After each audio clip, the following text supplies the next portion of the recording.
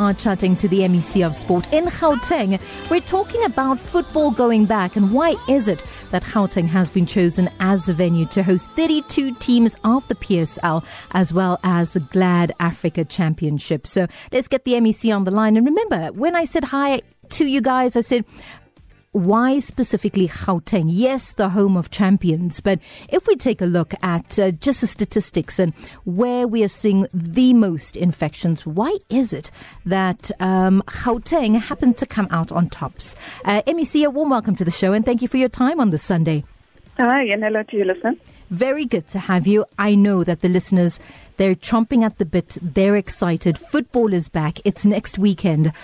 How did we arrive at Gauteng being possibly the safest and the best venue? So as you know that we do have one of the highest infection rates, but we also have the highest recoveries. Mm-hmm. But none of that is going to affect the bubble that has been proposed by the PSL.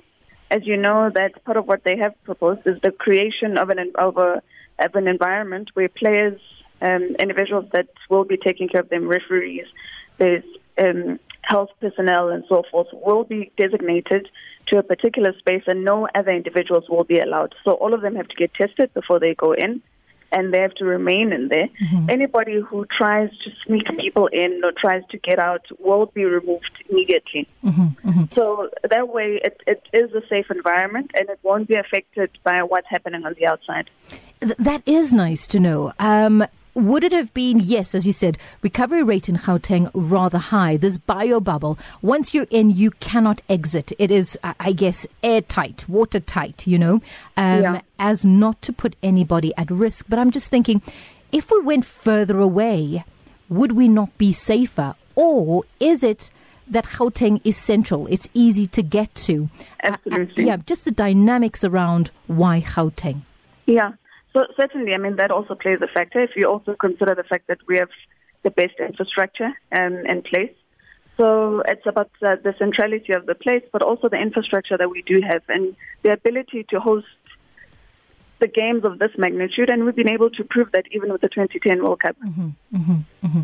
Ready? Are we ready? Are all you need places to house everybody. These bio bubbles need to exist. They need to be ready and they need people to get them ready. So a week away, would you say it's all systems go? It certainly is all systems go. And we have all our departments that are lined up.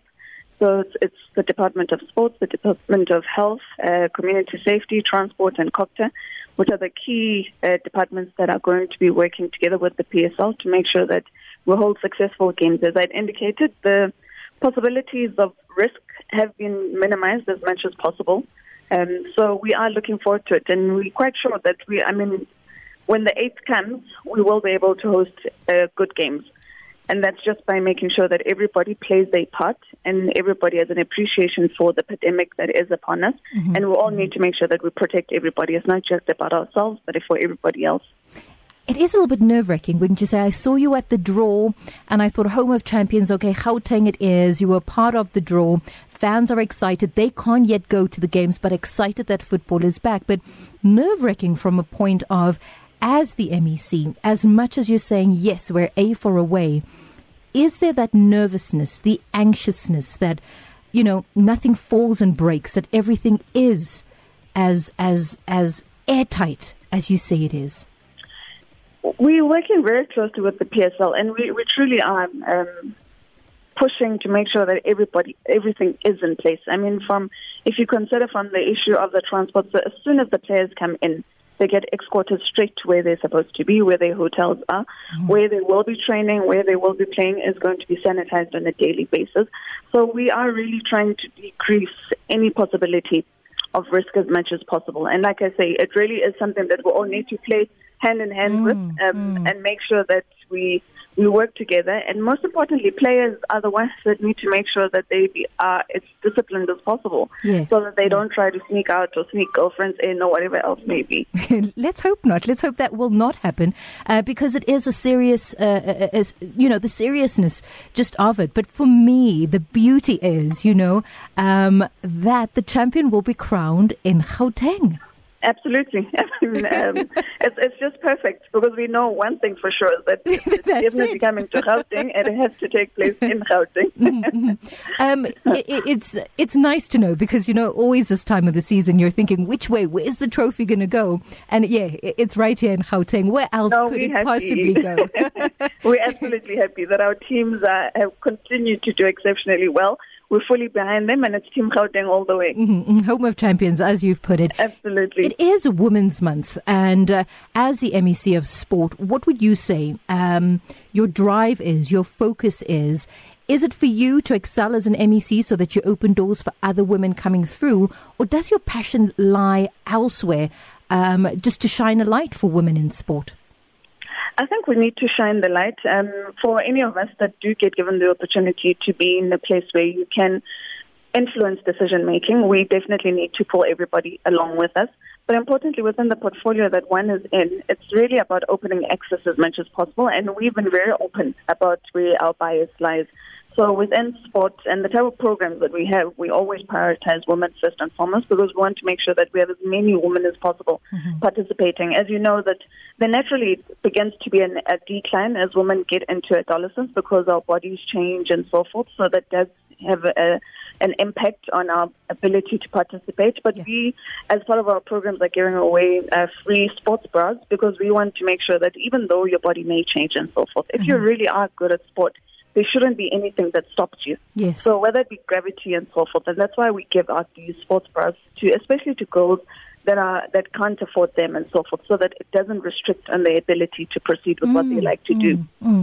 As a woman in the job you're in, what would you say the hardest thing is? Is it automatically by default because you're a woman that becomes your weakness?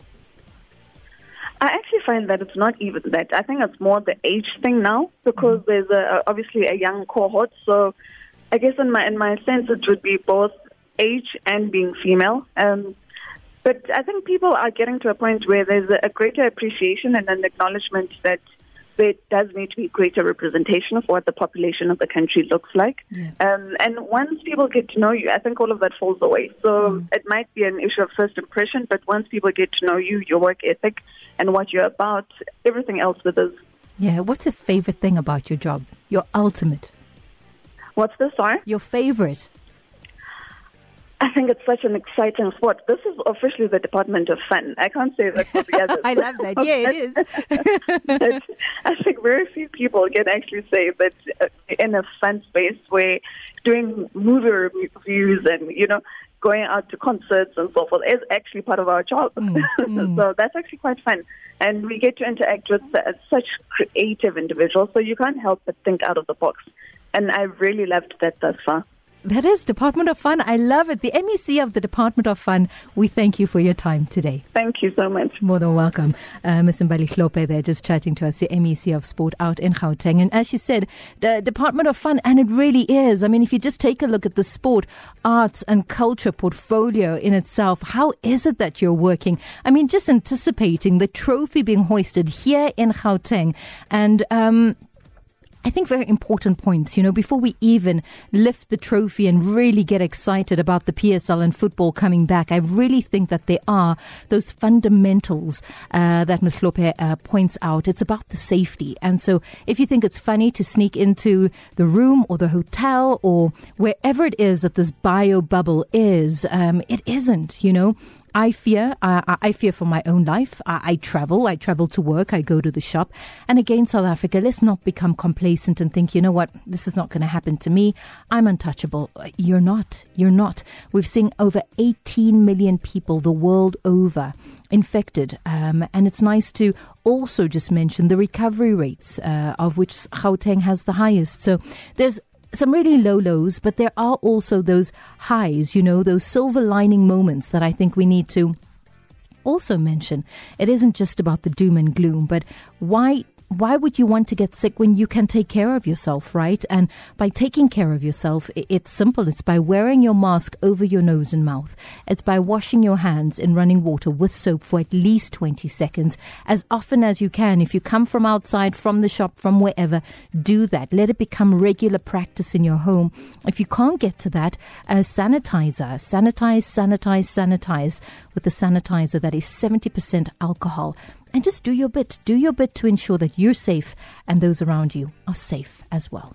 Feel good music. Feel good music. Radio 2000.